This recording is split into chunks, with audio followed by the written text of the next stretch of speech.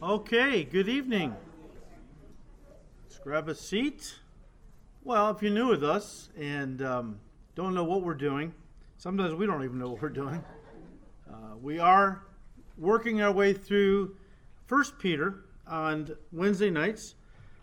We've taken a little detour from 1 Peter, actually using chapter 4, verse 10 is a springboard to kind of launch us into a study on the gifts of the Holy Spirit. Verse 10 of chapter 4 reads, "As each one has received a gift." That was our launching off point. Of course, he's talking about a gift of the Holy Spirit. "Minister to one another as good stewards of the manifold grace of God." As we've already said, the gifts of the Holy Spirit are vital to the overall health and function of the local church, which is why Paul said in 1 Corinthians 12, verse 1, we must not be ignorant of these gifts. We must not be ignorant to what they are and how they function. Now, when it comes to spiritual gifts, the most comprehensive list of the gifts comes out of 1 Corinthians 12. And so for the last few weeks, we've been working our way through this list of the gifts that Paul gives us here. This is not the only place, as we have pointed out before. We'll look at some other spots, but primarily we'll be looking at the gifts from 1 Corinthians 12, and then actually 14. We'll pick up tongues and prophecy, because Paul really gets into those in detail. But last week we looked at the gift of faith, and then we started to look at the gifts of healing. Just briefly, just quickly, as we said last time, the gift of faith is a supernatural infusion of faith given to you by the Holy Spirit that suddenly comes upon you. It comes out of nowhere and causes you to believe without a doubt. I mean, it's just overwhelming faith, okay, that God is going to work a miracle, bring about a healing, provide a need, or work in some other way as the situation calls for. As we said last week, it is a special temporary giving of supernatural faith by the Holy Spirit that really allows you to become a channel through which the power of God can flow. Now, this is different from everyday faith, all right? Everyday faith, that's something we choose to walk in. The more we do, the more our faith grows. So regular everyday faith is like a muscle. The more you exercise it, the more it grows stronger. And it's the just shall live by faith kind of faith. But the gift of faith is something God chooses to give us when he wants to do something powerful, even supernatural. I guess we could argue everything God does is supernatural. All right, the next gift Paul mentions in verse 9 of 1 Corinthians 12. We started last week, but it's a big topic, so we didn't finish it. We'll, try to pick up where we left off, but we want to kind of back up and get a running start. This gifts of healing is, without a doubt, one of the most popular in the body of Christ in charismatic circles, but it's also one of the most controversial. So we read in 1 Corinthians 12:9, talks about to another faith by the same Spirit, to another gifts of healing by the same Spirit. Now, as we said last week, all sickness can be traced back to Adam's sin in the Garden of Eden. Before the fall, there was no sickness in the world. Well, it was only Adam and Eve, but okay.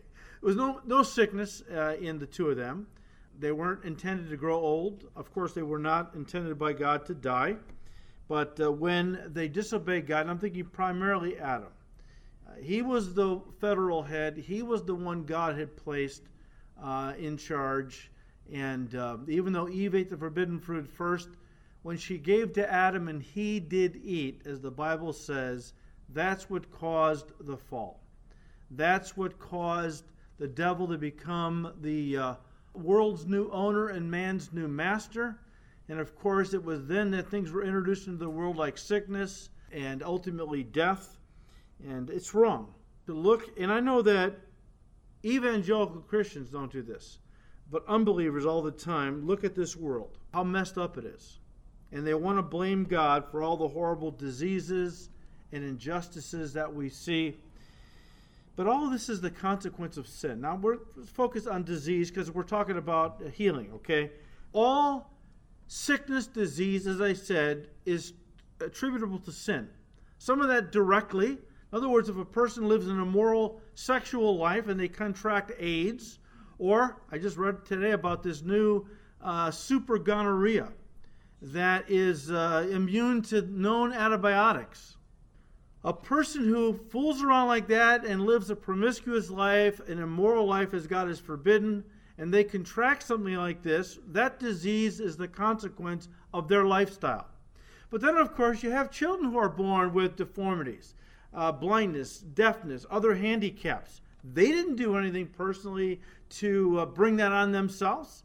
But see, they're just reaping the consequences of Adam's sin. He sinned for all of us. When he sinned, it opened the door for all kinds of diseases and genetic malformities to happen, which causes disease and defects and so on. But it can all be traced back to sin. Now, of course, someday God has promised us He's going to give us new bodies and a new world to live in where there won't be any sickness, any pain, and no death. You can read Revelation 21, verse 4, and other places. But until then, guys, we have to live with the consequences of sin, and a big part of that is sickness. Now, in His mercy, God will often give a person a healing from their physical infirmities. As we pointed out last time, divine healing was a major part of Jesus' ministry. Jesus had a unique ministry as Messiah. In fact, He even said in John 14:11, He said it to His disciples. This is in the upper room the night before the cross. He said, "Believe me that I am in the Father and the Father in me, or else believe me for the sake of the works, the miracles themselves." Now here's the thing. Jesus Christ had a unique ministry, and as I said, healing was a big part of that. You have to understand, though, that was because God had said in the Old Testament that Messiah, when He came, would give sight to the blind, would cause the mute to speak the praises of God, the lame to jump for joy, and so on. One of the signs of Messiah, now there was all kinds of false messiahs that had come before and even after Christ. How would the Jewish people know the true Messiah? Well, God had said beforehand, when I send Him, He will speak on my behalf, and He will work miracles and healings and so on. Now, we are following in our Lord's footsteps. When He ascended back to the Father, before He did that, after His resurrection, He empowered His church to go forth and to continue the work He began. In fact, guys, even before He went to the cross and rose again, you remember while He was still with His disciples, at one point He sent them out with power to heal diseases and so on. We read in Matthew 10, verse 1, "And when He had called His 12 disciples to Him, He gave them power over unclean spirits to cast them out and to heal all kinds of sickness and all kinds of disease." Verse 7, He said, "As you go, preach, saying, the kingdom of heaven is at hand. Heal the sick, cleanse the lepers, raise the dead, cast out demons. Freely you have received, freely give." The gifts of God are not for sale. They are given. And Jesus wants us to understand everything we have received from God, all the blessings we have received from Him, we're to share. And especially with regard to ministry and the anointing He's put upon us for whatever gift He's given us to use for His glory, we're never to charge. I don't charge for anything. People ask me, well, I'd like you to do our wedding. What do you charge? I don't charge anything. If you want to give something, fine. If you don't, that's fine. A couple of people have taken me up on that. They've given me nothing. That's okay, but it's all right. I mean, I said it, and I mean it. Now, after His resurrection, before He ascended back to the Father, He then commissioned His disciples to go out into all the world and to preach the gospel. As Mark records, he said at this time, Mark 16, starting with verse 17, he said, "These signs will follow those who believe. In my name they will cast out demons. They will speak with new tongues. They will take up serpents. And if they drink anything deadly, it will by no means hurt them. They will lay hands on the sick and they will recover." I don't have time to get into that other stuff. He said, go online and listen to our Mark study, chapter 16. All right? He wasn't saying go ahead and play with snakes, entertain people, show them you're invincible. No. In the context of missionary work, in the context of going out preaching the gospel, in all kinds of hostile environments, I'll be with you. Okay, but the last part, you're going to lay hands on the sick and they will recover. Now, we see this actually taking place in the book of Acts. After Jesus ascended back to his Father, then they went back to the upper room.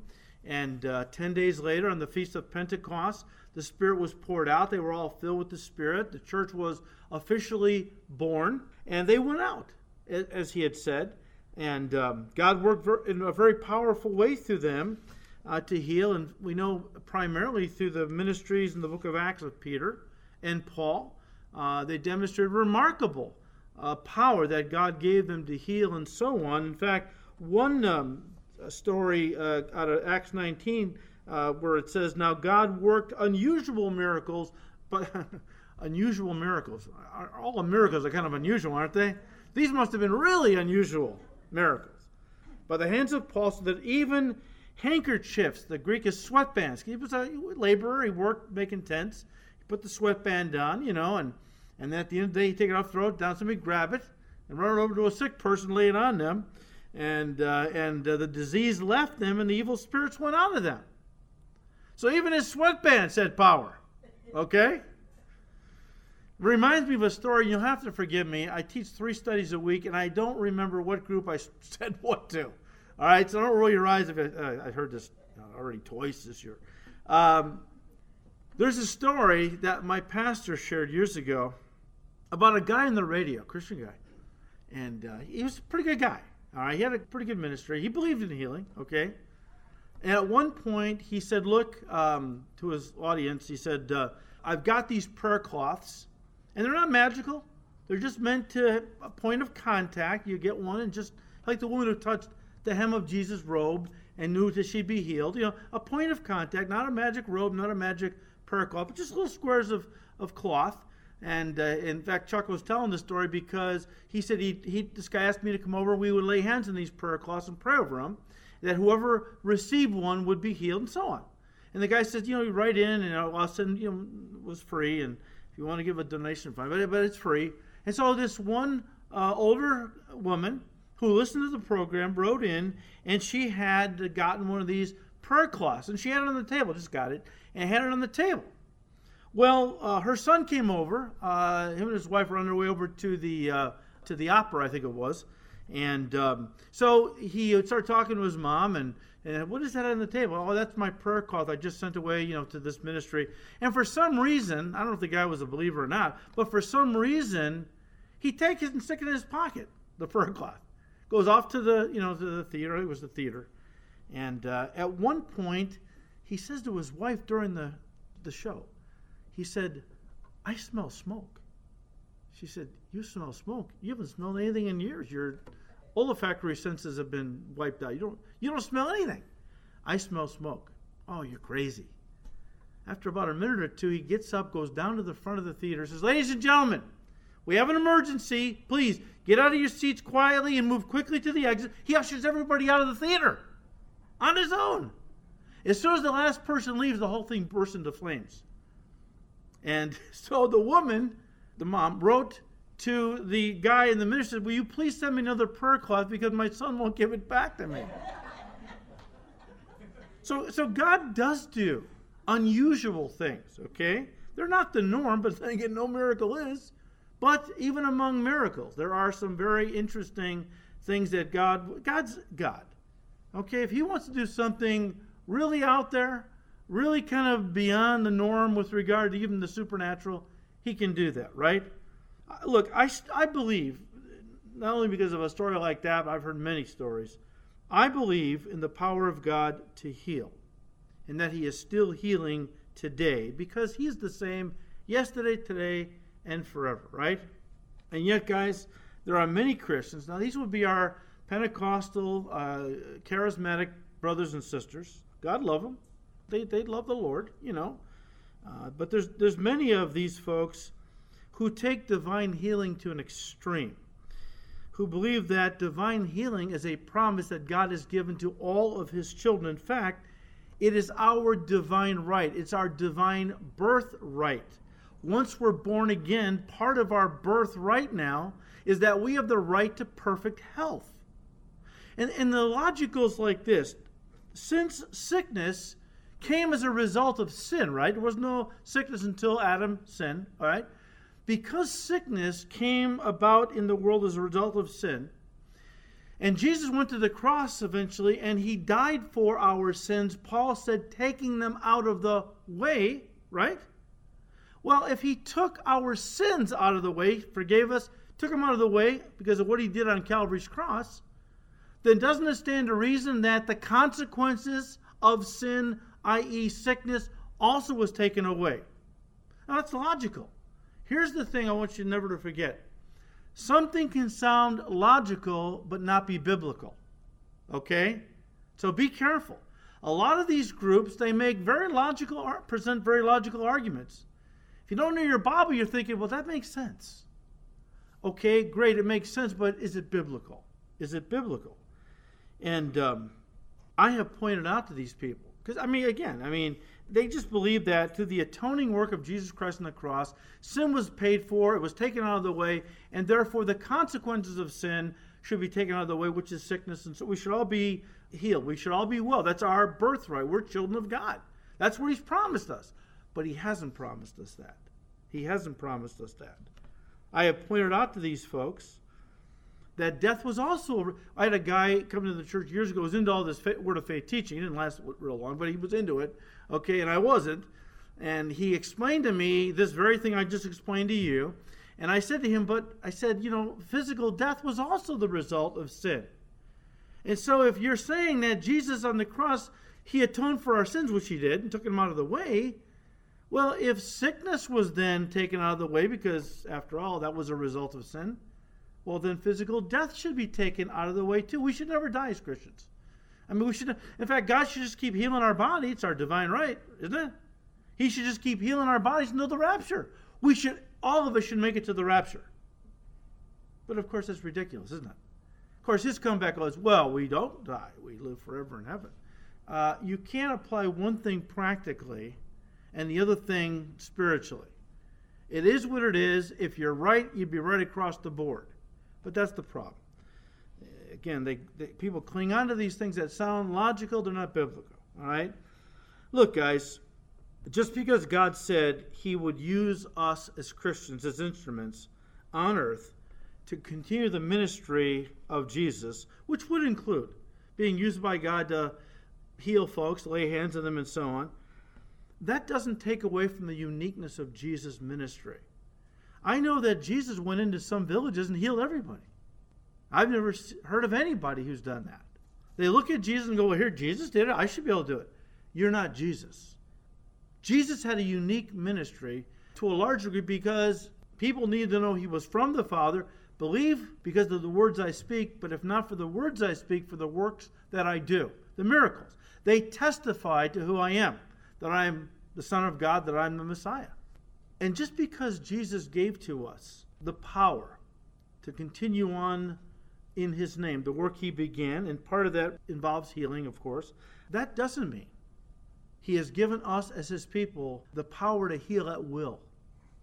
Nor does it promise us that we ourselves would be healed all the time from everything.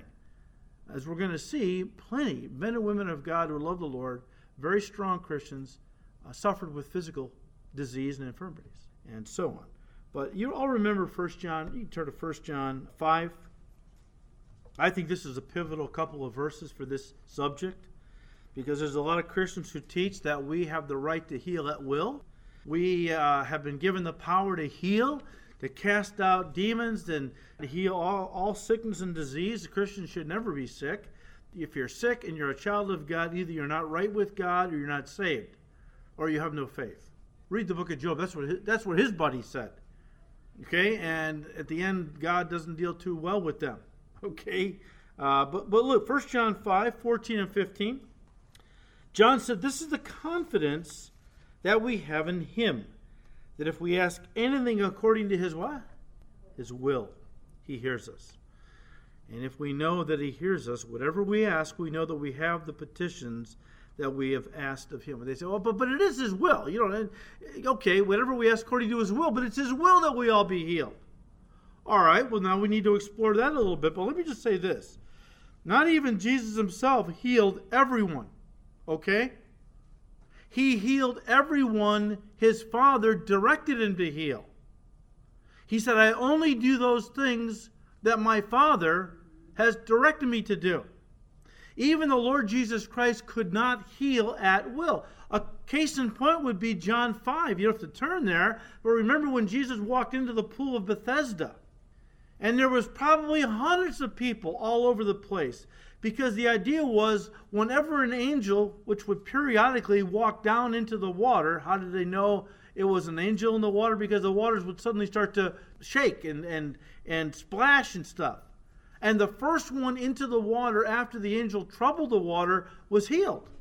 Well, this one guy who had been lame for, I don't know, I think since birth or something, I forgot how many years, was laying there. Jesus walks into this area and says to him, do you want to be healed? Well, I can't, because I can't get down into the water fast enough.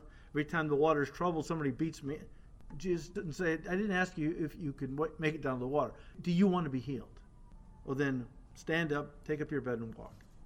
He heals this guy and then leaves. He could have healed hundreds of people. Why didn't he do that? Because his Father did not tell him to do that. Even the Lord Jesus couldn't heal at will. He was subject to his Father's will through the Holy Spirit. We have to understand that. Now, guys, I want you to see something. Did you notice that when Paul was talking about the gifts so far, he said the gift of the word of knowledge, the gift of faith, the gifts, plural, of healing. Do you notice that? The gifts of healing, right? What does that mean as opposed to the gift of healing? Well, let me tell you what I think it means. And I'll explain it as best I can. We can't heal at will, obviously. But if Paul would have said that God gives to some the gift of healing, it would kind of imply that there's an unlimited number of people they could heal if God directs them. But by saying to some he gives gifts of healing, I kind of look at it this way. Imagine that the Holy Spirit walks up to you and says, here's 5 gifts of healing, and over the course of your ministry, I'm going to direct you whom to give them to. You're going to be used to heal 5 people in the course of your ministry. Now, he doesn't actually lay it out like that, okay? We don't know how many gifts of healing he gives a person who is called to that. But I'm just saying for the sake of argument, let's just say it's 5. When those 5 gifts of healing are used up, since that person, you and I, we don't have the power to heal within us. We're just giving to people what the Holy Spirit wants to do in their life. A gift of healing to you, a gift of healing to you. I'm wondering if somebody refuses the gift and you walked over and gave it to somebody else, I think that probably would work too. And again, I was talking to this gentleman years ago. He was trying to explain to me that the Bible teaches that God heals us all the time from everything. I said, well, where do you get that? Well, it took me to Psalm 103, where the psalmist said, bless the Lord who heals all your diseases. Okay, well, sounds like he's got a verse there, all right? Except when you take that interpretation and lay it next to the scriptures in every other Old and New Testament, you see that many godly people were not healed of diseases. So we can't really, it doesn't meet the test, okay? You have a verse or you have a doctrine that you think is biblical, put it next to, other scriptures, or put it next to the scriptures to see if it lines up. I mean, the scripture is the standard, right? You're telling me Psalm 103 teaches that God heals us from every disease we get. But do we see that in the Old and New Testament? No, we don't. So here's the way I believe God would interpret that for us. It's not that God would heal every disease you would get, but that any time you are healed of a disease, it is God who does it. Because all healing comes from God. Now, it doesn't mean we are healed all the time of every disease. But of the diseases that we get and we are healed of, God does that. Now, he may use a doctor, or he may do it supernaturally.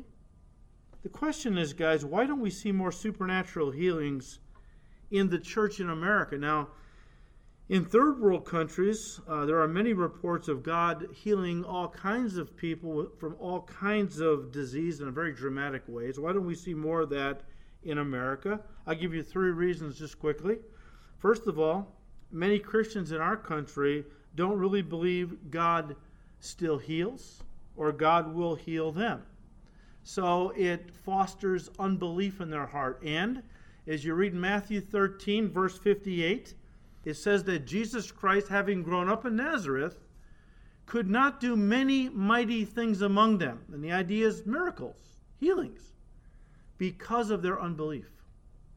So he heals a few colds and some minor things. But he couldn't do many mighty things among them because of their unbelief. Too many Christians depend more on doctors, medical technology, and medicine to heal them rather on God himself. Now, we are blessed to live in a country where we have probably the best medical care in the world.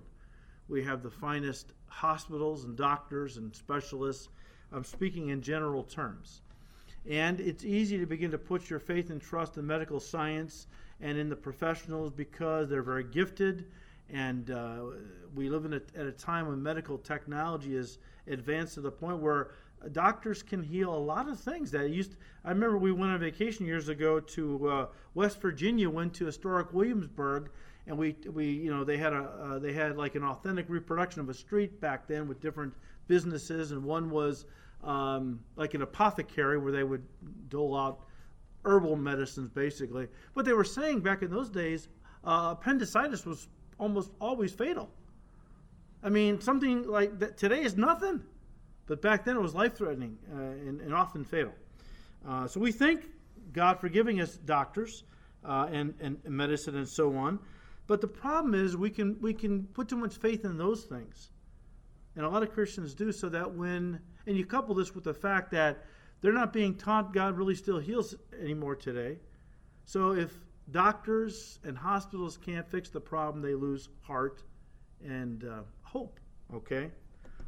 Now, guys, as we said, sometimes God will use doctors and medicines to heal. You remember the story of King Hezekiah back in the book of Isaiah, thinking of Isaiah chapter 38. You don't have to turn there, but he got sick one day from some kind of a boil.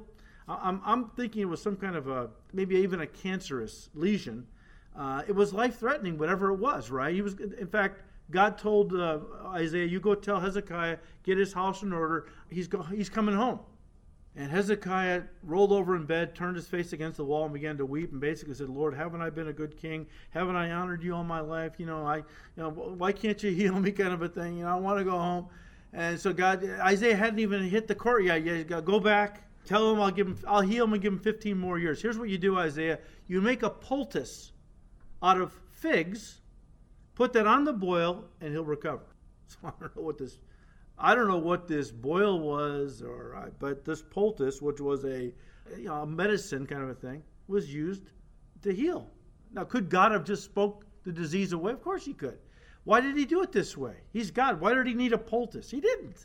So why did he have Isaiah do that? To teach us that sometimes God will use like natural remedies or doctors to heal us. It's not all supernatural stuff in the sense that we think of, okay? But we need to balance that, guys, with what happened to King Asa when he got sick. Turn to 2 Chronicles 16. I think this is a good one to keep in mind, okay? Sometimes God will use doctors and medicines to heal us, but here's something to be careful of. 2 Chronicles 16, verse 12, and in the 39th year of his reign, Asa became diseased in his feet, and his malady was severe. Yet in his disease he did not seek the Lord, but the physicians only. And so Asa rested with his fathers. He died in the 41st year of his reign. So the implication is pretty clear, isn't it? Because he didn't seek the Lord and only sought doctors, God let him die. There's a balance. You pray for God to heal you. If he doesn't, go see a doctor. But let prayer be your first option, okay, not your last resort. Number 2, I think another reason we don't see God heal more today in our country is because of, let's be honest, because of all the phony healing ministries around that have created a lot of suspicion and skepticism with regard to divine healing, so that many don't think it's a real thing. And that's how Satan works, Bring in enough error and enough false junk alongside the real stuff, and people lose faith in the good stuff because of all the bad junk. You get enough of these goofy faith healers, and boy, are the theatrics is incredible. How they carry on, and I saw one guy waving his coat, to heal, and as he's waving it, people are falling down. I'm thinking, if I was an unbeliever and I'm watching this, I'm thinking, get out of my house and turn the TV off, and I would never set foot in a church because of this goofiness, all right? And because of it, the devil has poisoned a lot of people that might be healed if they had just believed God, but because of all the goofiness and all the phony baloney stuff, I think a lot of people just write it all off and don't think any of it's legitimate.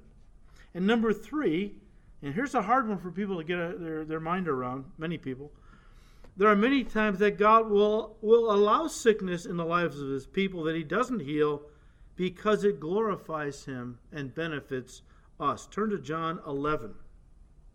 A lot of people have a real hard time with that concept because they are convinced God wants us all healed all the time. To say that God will use sickness for his glory is anathema to them. John 11, verse 1. Now a certain man was sick, Lazarus of Bethany, the town of Mary and her sister Martha. It was that Mary who anointed the Lord with fragrant oil and wiped his feet with her hair, whose brother Lazarus was sick. The Lord was very close to these 3 people. 2 sisters and her brother, very close to them, spent a lot of time in their house when he was in the area. Verse 3, therefore the sisters sent to him, saying, Lord, behold, he whom you love is sick. When Jesus heard that, he said, this sickness is not unto death, but for the glory of God, that the Son of God may be glorified through it. Sometimes God will allow his people to be sick because in some way it brings him glory. And we have to be willing to understand that when we became Christians, Jesus said, count the cost first. Because sometimes God will put us through things.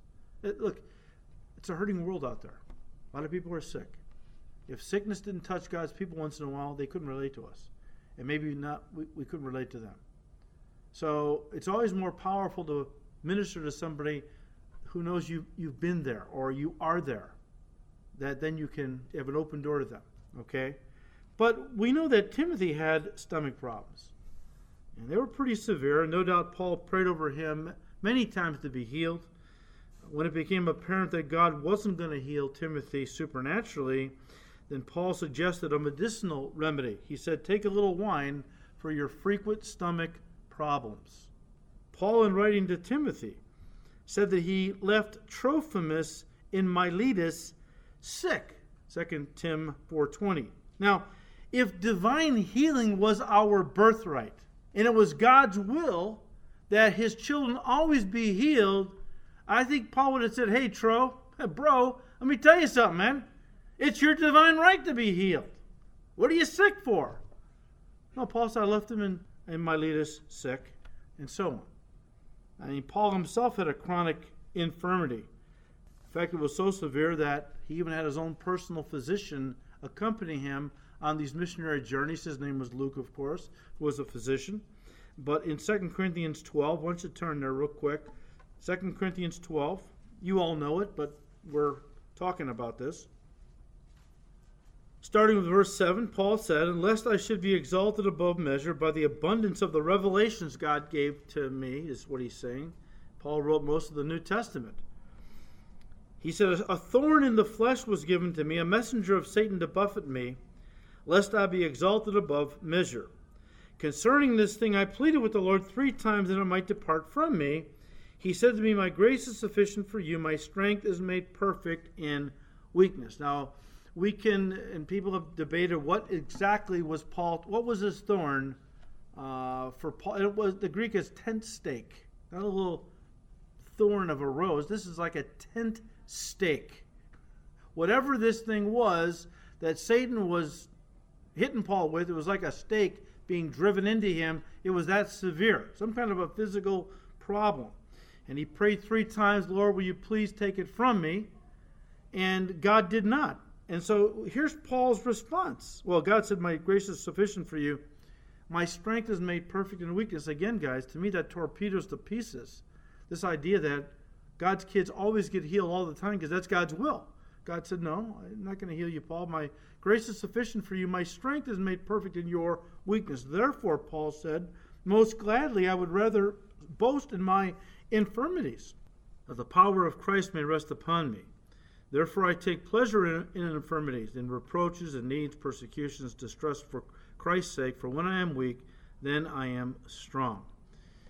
Guys, why some are healed and others are not is a question that Christians have wrestled with since the beginning. It's a question that we're probably not going to get an answer to this side of heaven.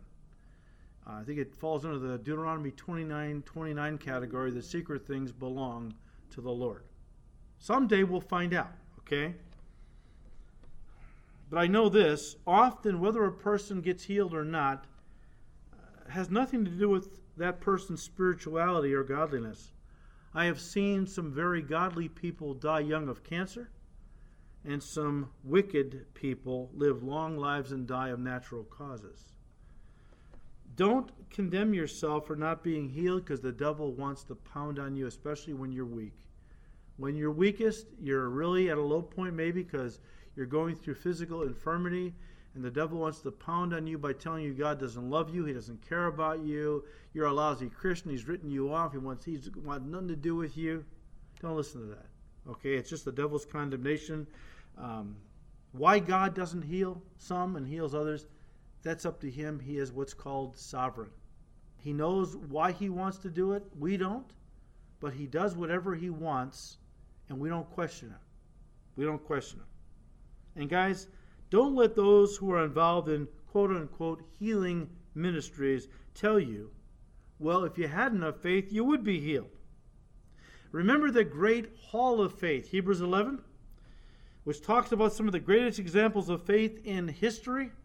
Read that again. How many very godly men and women suffered disease, persecution, and poverty, of whom it says in chapter 11, verse 38, of whom the world wasn't worthy.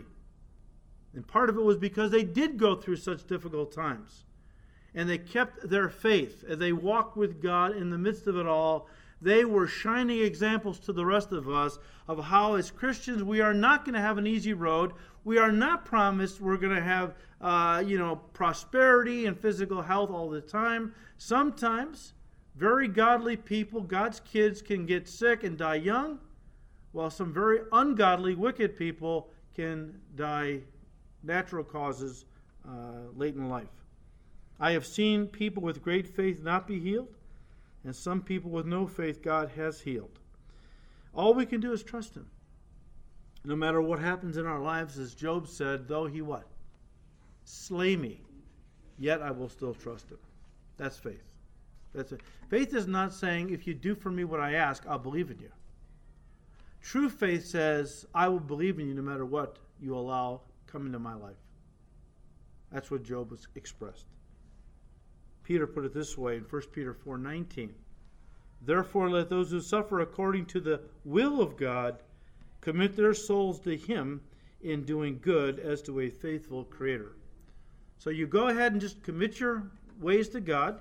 You continue to walk with him and serve him, and whatever he chooses for our lives, we just submit to.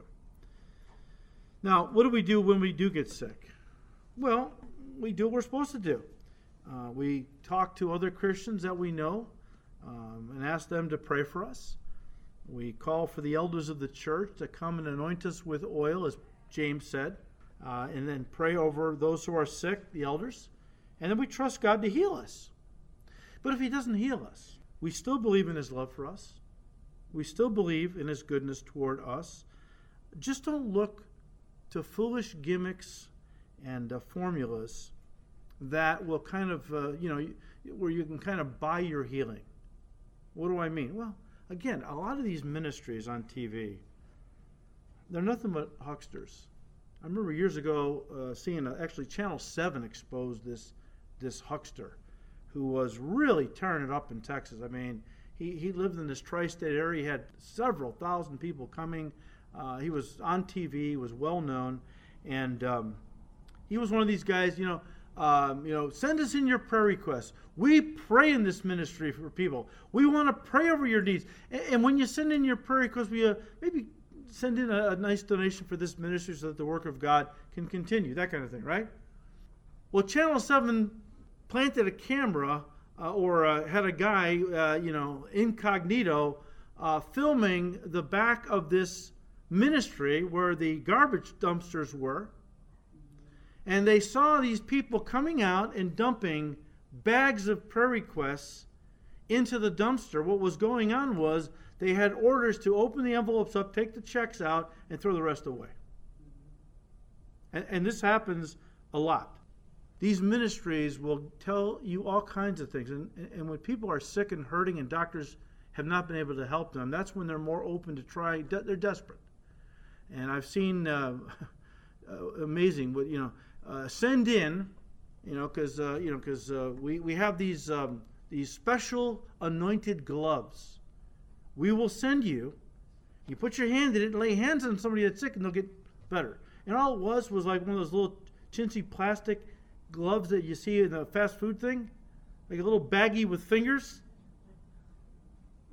Well, people are desperate, right? And so it's like, well, maybe this will work. Now, maybe God has healed somebody that's had one of those plastic gloves laid on them. Does that validate the plastic glove? No. It just means that God honors the heart. If a person just was truly wanting God so badly to heal, he'll heal in spite. He spoke through a donkey in the Old Testament. That doesn't validate the ministry of donkeys, although there's a lot of donkeys in the pulpit today. But you get the idea. All right? God may still heal, but that doesn't validate the whole ministry, which is corrupt many times and just making merchandise off of people, as Peter warned against. And one other thing. If you don't get healed after you've prayed and had the elders lay hands on you, anoint you with oil, don't let Satan tell you that God isn't healing you because he doesn't love you. Again, kicking you when you're down. I think of Lazarus in John 11, and we read how the Lord loved him, but didn't heal him. And some would say, well, yes, he did. He raised him from the dead. Well, that wasn't a healing. It was a resurrection. After somebody dies, the healing is off the table.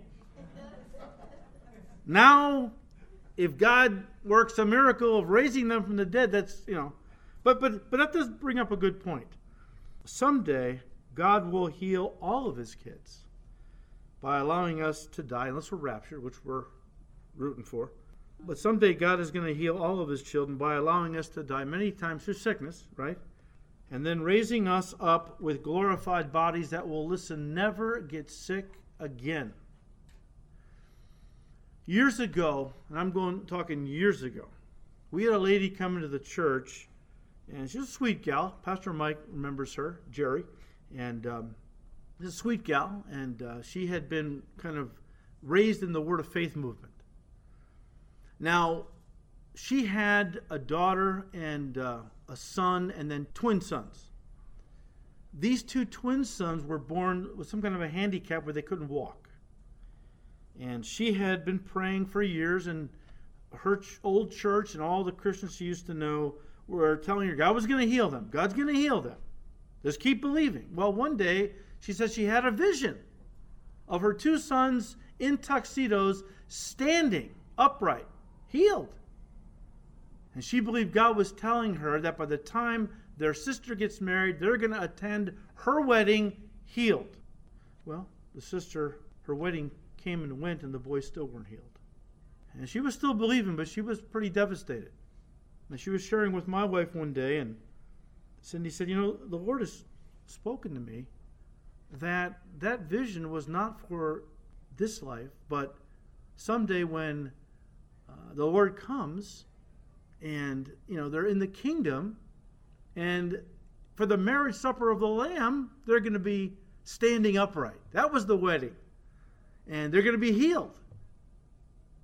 Well, she got so upset because, Cindy was trying to take her faith away from her. Well, we're not trying to take anyone's faith away from her. You want to believe that, believe it. But is it possible maybe you misinterpreted something God told you. But she got so upset that Cindy would dare to kind of try to steal her faith away. She said, I need to be around people that have faith like I have, until she left the church. And she died eventually, and her boys never were healed. Although if they're believers, they will be someday. Sometimes, guys, we want something so badly. We hear a voice inside of us that we believe is God telling us what we want. Maybe it is sometimes. Sometimes it's the imagination of our own heart talking. We have to be open to that. And, no matter what God decides, I'm going to still trust him. I know he loves me. He doesn't promise that I'm going to always have an easy path ahead or that I'm always going to be healed from a disease. True faith trusts God no matter what. Doesn't dictate what God has to do to earn my faith in him. All right, we'll see if we can get through one more. In 1 Corinthians 12:10, Paul mentions another supernatural gift of the Holy Spirit, the gift of miracles. Now, let me just set this up by saying a miracle is a supernatural event for which there is no natural explanation. Webster's defines a miracle as, and I quote, an event or action that apparently contradicts known scientific laws and is hence thought to be due to supernatural causes, especially to an act of God. Now, I want you to think about that. Did you notice the words apparently, first of all? Apparently contradicts known scientific laws and hence thought to be due to supernatural causes.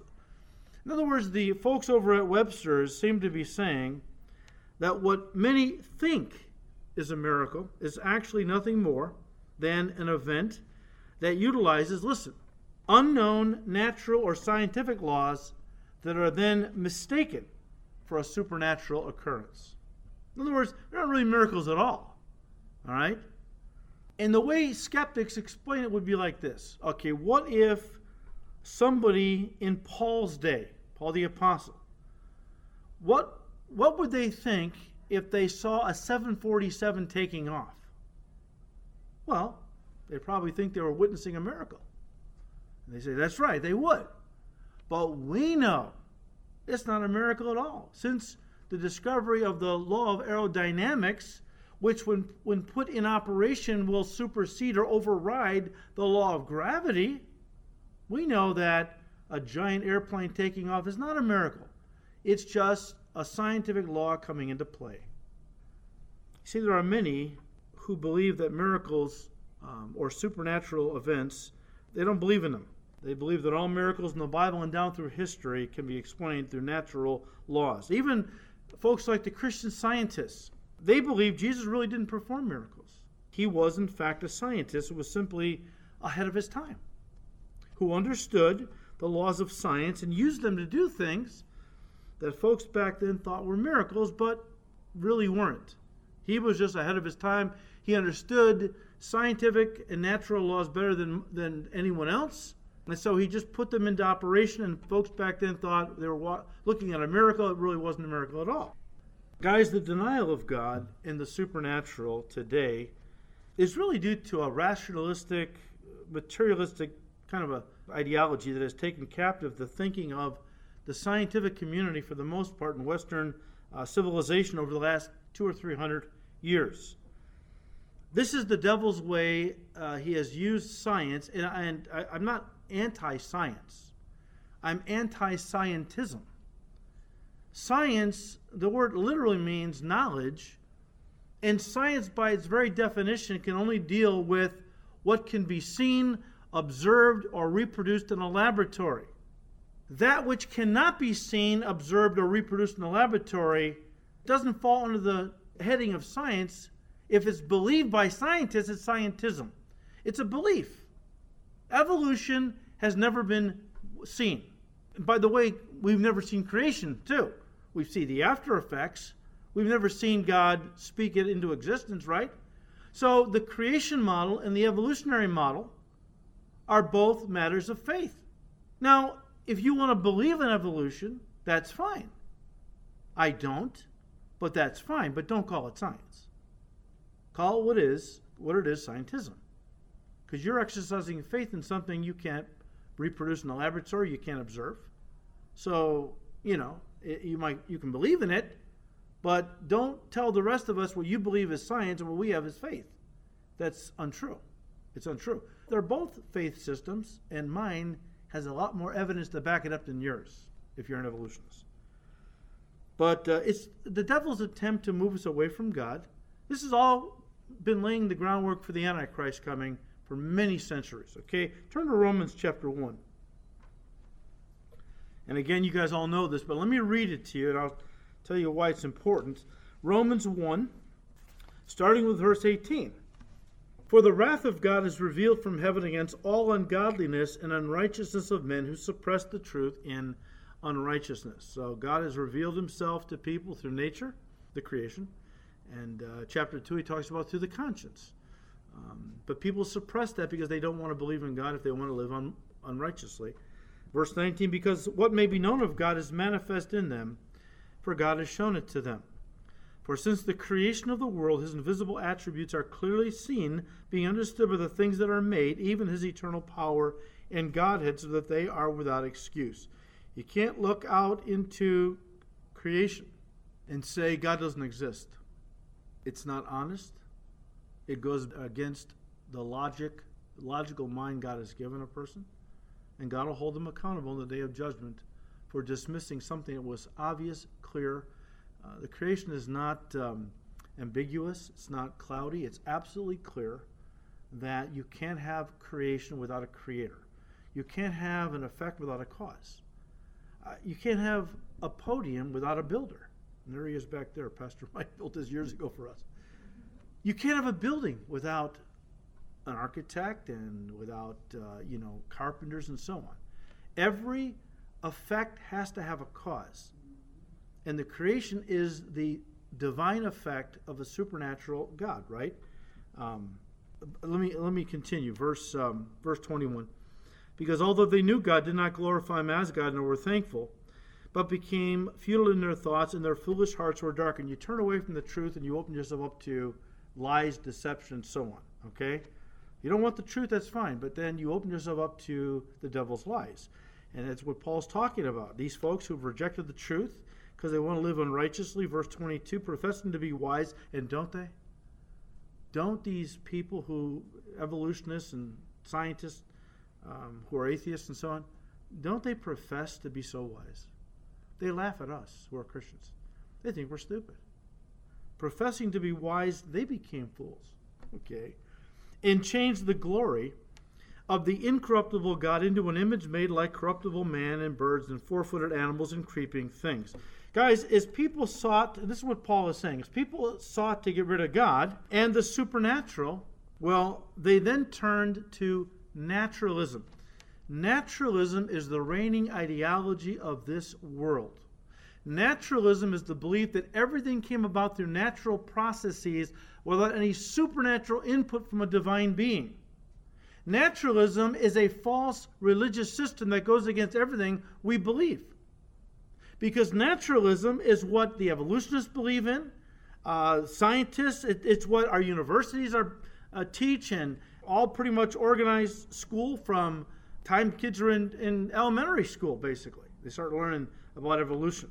But it came about, the belief in naturalism, it came about because people did not want to believe in God. Interesting, years ago I read about Darwin and how he came up with this theory of evolution. And when he first came up with it, I guess in the first foreword or something that he wrote for his Origin of Species, I forgot how many times he basically apologized for his theory. And somebody I was listening to who has studied this, another teacher, said that actually what happened was Darwin wanted to explain the existence of everything apart from God because he didn't want to believe in hell and all the people that he knew and loved that would go there for eternity, so he just wanted to get rid of it all. Come up with an explanation that would be substituted for God. Of course, he felt he had the basis for it scientifically, but he didn't. And but what happened was, as people began to turn away from God, they began to turn to the creation. That's what Paul's saying. People who turned away from the Creator and then turned to the creation to worship the creation. That's what evolution does. It's all about worshiping the creation because there is no God. But for those of us who believe in the God of the Bible, we know that He's a supernatural God who created the natural universe and has put in its place natural laws by which He governs or controls it. A supernatural God created the natural universe and then put natural laws in place to govern the natural universe He created. But listen, at any time, if He chooses to, He can suspend or work contrary to those natural laws if it suits His purposes. And when He does, we say, wow, a miracle. For God, it's not a miracle, because for God, it's just natural to who He is. He's almighty, and He can do whatever He wants to do. As He said in Scripture, He said, I am the Lord. Is there anything hard for me? Or, as the angel Gabriel said to Mary, for with God nothing shall be impossible, when He said you're going to have a child without knowing a man. We look at it and go, wow, it's a miracle. For us it is. But for God, it's just natural. He can do whatever He wants. He's not subject to these laws as we are. When I come across somebody that has a real problem with miracles, I often ask them, do you believe in the very first verse in the Bible? In the beginning, God created out of nothing the heavens and the earth, the physical universe. Oftentimes people say, well, yeah, I believe that. Then I say, well, if you believe that, everything else is easy. I mean, honestly, think about that. If you believe the first verse in the Bible, then why are you having a problem believing anything? That God could raise the dead, why is that such a big issue? He can give life to a person in the first place. Why can't He give it back to them? He's God. And we see all throughout the pages of Scripture, guys, Old and New Testament, God using the supernatural to testify to His existence and power. One of the primary examples in the Old Testament was the Exodus and how God parted the Red Sea. In fact, as you read the Bible, that is the one miracle that God always refers back to. It's like the top miracle in the Old Testament. It's the one that defines God in a sense. Okay? He always points back to it in the Old Testament. How He parted the Red Sea, led His people out of Egypt. That was the miracle that caused this group of people to become a new nation and to eventually live a new life in this promised land of Canaan, right? In the New Testament, you know what the premier miracle was that God always points to demonstrate His power? You know what it is? The resurrection. That was the miracle that allowed us to become a new nation, the people of God, and to someday live in a new country, a heavenly country called heaven. We see in the book of Joshua, and I'm just talking about the miracles that God has done. There's so many, obviously. In the book of Joshua, we see how God parted the Jordan River at flood stage, and how He caused the sun to stand still in the sky for almost a whole day, right? Now, and I understand why he came against this. Martin Luther, who was a contemporary of Copernicus. In fact, Copernicus died 3 years before Martin Luther, so they lived at the same time. Copernicus was the guy who said, no, everything is not revolving around the earth. The earth is, the other planets are revolving around the sun. He was almost killed as a heretic, because the church had always believed the earth was the center of the universe. Everything revolved around the earth. And Martin Luther refuted what he said, and he quoted out of Joshua, where Joshua said to the sun, stand still in the valley of Ajalon. Martin Luther said, see, he said the sun stand still. Well, we have to understand the Bible often speaks poetically, or, you know, even I was years ago reading how that the Marines, one of their slogans was that we are in the four corners of the earth. Well, the Marines know the earth isn't square. Sometimes we say things, though, that we're not trying to be scientifically accurate. We're making a point. So Martin Luther kind of refuted what Copernicus said, but so God had to cause the earth to stand still, although He said sun stand still, because everyone thought the sun was moving. So He said, you know, but okay. We also read how through the ministries of Elijah and Elisha, he worked numerous miracles.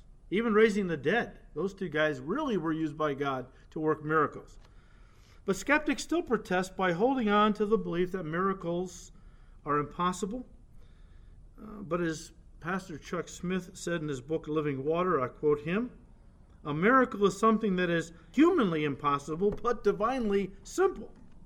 The difficulty of anything must always be measured by the capacity of the agents doing the work. When God is the agent doing the work, talk of difficulty is absurd," end quote. It's only, impossible for us to do a miracle. It's not possible for God, right? Now, guys, we know that in the New Testament, Jesus worked many miracles like walking on water, turning water into wine, multiplying small amounts of food, and feeding thousands of hungry people. He healed the sick, raised the dead, calmed the storm. In fact, he did so many miracles that John said at the end of his gospel in chapters 20 and 21, many other things Jesus did in the presence of his disciples. I can't write them all down. All the books in the world couldn't hold them. But I've written these down, these miracles, that you might believe he's the Son of God, and by believing you might have life in his name. So Jesus did many, many miracles. And we see how God continued to work miracles during the book of Acts, primarily through Peter and Paul, as we said, but he also used people like Stephen and Philip, and that's important because he didn't just use apostles. There are those who say, yeah, the apostles were used because they were the ones God was trying to prove were representing him, and the words that they were speaking came from him. But God used others that were not apostles. Stephen and Philip were two examples. And that brings us up to an important point as we wind this down, guys. Did miracles cease with the end of the apostolic period, the end of the first century? Many in the church say yes, I say no. I'm not the only one, all right? Look, God has always been the God of the miraculous. Again, he is the same yesterday, today, and forever. And if you read the reports from missionaries around the world, especially in third world countries, as people in these countries put their faith in Jesus, these are people dirt poor oftentimes. They don't have access to doctors and medicine and hospitals. They have nothing. When they accept Christ into their life by faith, they trust God for everything. Their faith is so childlike and pure, God is working miracles. Wherever God is working, the supernatural is happening, mark it down. Mark it down. And we see many stories from the mission field of God working in some dynamic ways. I'll share one story with you. I've shared this before, but let me share it again. Just a little different angle on it, okay? Years ago, there was a woman, a very devout Christian. She was in her early 80s. And she felt that God was laying it on her heart. Now, she's in her early 80s, okay? She believed God laid it on her heart that she was to go to Chile and be a missionary. So she contacted, I don't know how many mission organizations, to see if they would sponsor and send her. Well, of course, she was so old that they didn't want to spend the money to invest in her to train her. So they just said politely, ma'am, we can't. We just can't spend the money. You're just too old to send in the mission field. Okay, not to be deterred, she sold everything she had and moved down to Chile. And she started ministering down there, and she was ministering to one tribe down there and talking about Jesus and so on. And one day, there was a knock on her little hut or cabin, wherever she was living. And one of the chief's men, the braves or whatever they were called, said, the chief wanted me to come and get you because his son has just died. And he wants you to raise him from the dead because you've been talking about, Jesus and how he raised the dead. So will you come and raise his son from the dead? She's like, oh, Lord. And all the way over, she's praying, Lord, Well, obviously, God set this whole thing up, right? And so she goes, and just simple prayer of faith, and she prayed over this young guy, and God raised him from the dead. And it led the entire village, and then all kinds of other villages around them to Christ. God will use these things as a witness to show people who he is, right? So why doesn't God work more miracles in America? Once again, because of our unbelief. But we need miracles for people to get saved, don't we? Jesus did more miracles than anybody, and when it was all said and done, they nailed him to a cross and killed him. Miracles won't force anybody to believe. Now, they will bring faith where there's a willingness to believe. They'll strengthen faith where it already exists in the hearts of God's people. Do we absolutely need miracles? No. But God will use them at times. Paul said that the Holy Spirit has given some, 1 Corinthians 12:9, given some gift of miracles. And I believe all the gifts are still in operation today. So you say, well, then where are all these people with this gift? Okay, Pastor, where are these people? You believe the gift of miracles is still around? Where are these folks? Well, there's somewhere out there in the world. Again, mostly in places where simple people believe in God with simple faith. These are poor folks who desperately depend on God for everything. They're not self-sufficient, proud, skeptical people that we see in our country. Now look, I personally don't believe this is a gift that God gives very often. That's another point I want to make. Where are all these folks? They're out there. But I don't believe God gives this gift very often, the gift of miracles. Why? It's too powerful a gift. It's too powerful a gift to put in the hands of too many because of all the attention it draws and the worship it fosters. You can read Acts 3 and Acts 14, where both Peter and Paul, after they were used to heal someone, people wanted to worship them. Guys, not only do I believe that the days of miracles are not over, I believe we are about to enter, listen, a period in our planet's history that will be unparalleled in miraculous events. This will be both good and bad. The Spirit of God is going to be moving in the miraculous in the days of Antichrist's reign, primarily through the miracle of the new birth, but he's going to be doing healings, and no doubt among Christians. But the devil will also be working through lying signs and wonders the Antichrist will do because he's empowered by the devil to mislead, to deceive, and destroy. You can read 2 Thessalonians 2, verses 9 to 12. Right now, guys, what do? We draw near to God and allow him to work in us, through us, whatever way he chooses to work, to touch people around us for Jesus. That's what, to be open. To be open. So a lot of people who are afraid of certain gifts of the Spirit, and they're afraid God's going to force the gifts on them. No, I don't believe God will do that. You'll miss out, though, if he wants to give you some of these gifts. If we believe that supernatural gifts of the Holy Spirit, like miracles, are no longer in operation, like the people of Nazareth, okay, who lack faith, I'm convinced, even though God wants to work today, even though as he wanted to work in Nazareth back then, but couldn't do many mighty works because of their unbelief in those days, the same is true in our days. We have got to be people of the Word. We have got to remember that our God, who is the same yesterday, today, and forever, worked the miraculous in the Old Testament, in the New Testament, and throughout the church age. And you know what? Maybe, just maybe, he wants to use us to do something miraculous in these days. But if we don't have any faith, if we don't believe he's working like he used to, then we probably will miss out on seeing him work some incredible things in these last days. My challenge to you and to me is to let's be open. Let's be open to what God may want to do. Let's not limit God. Let's not say, well, yeah, he's done it in the past, but he's not going to do it in my life. He's not going to do it today. Well, then maybe he won't. But keep trusting him. He doesn't have to do it because we believe in him to do it. But he's not going to do it if you don't believe in him to do it.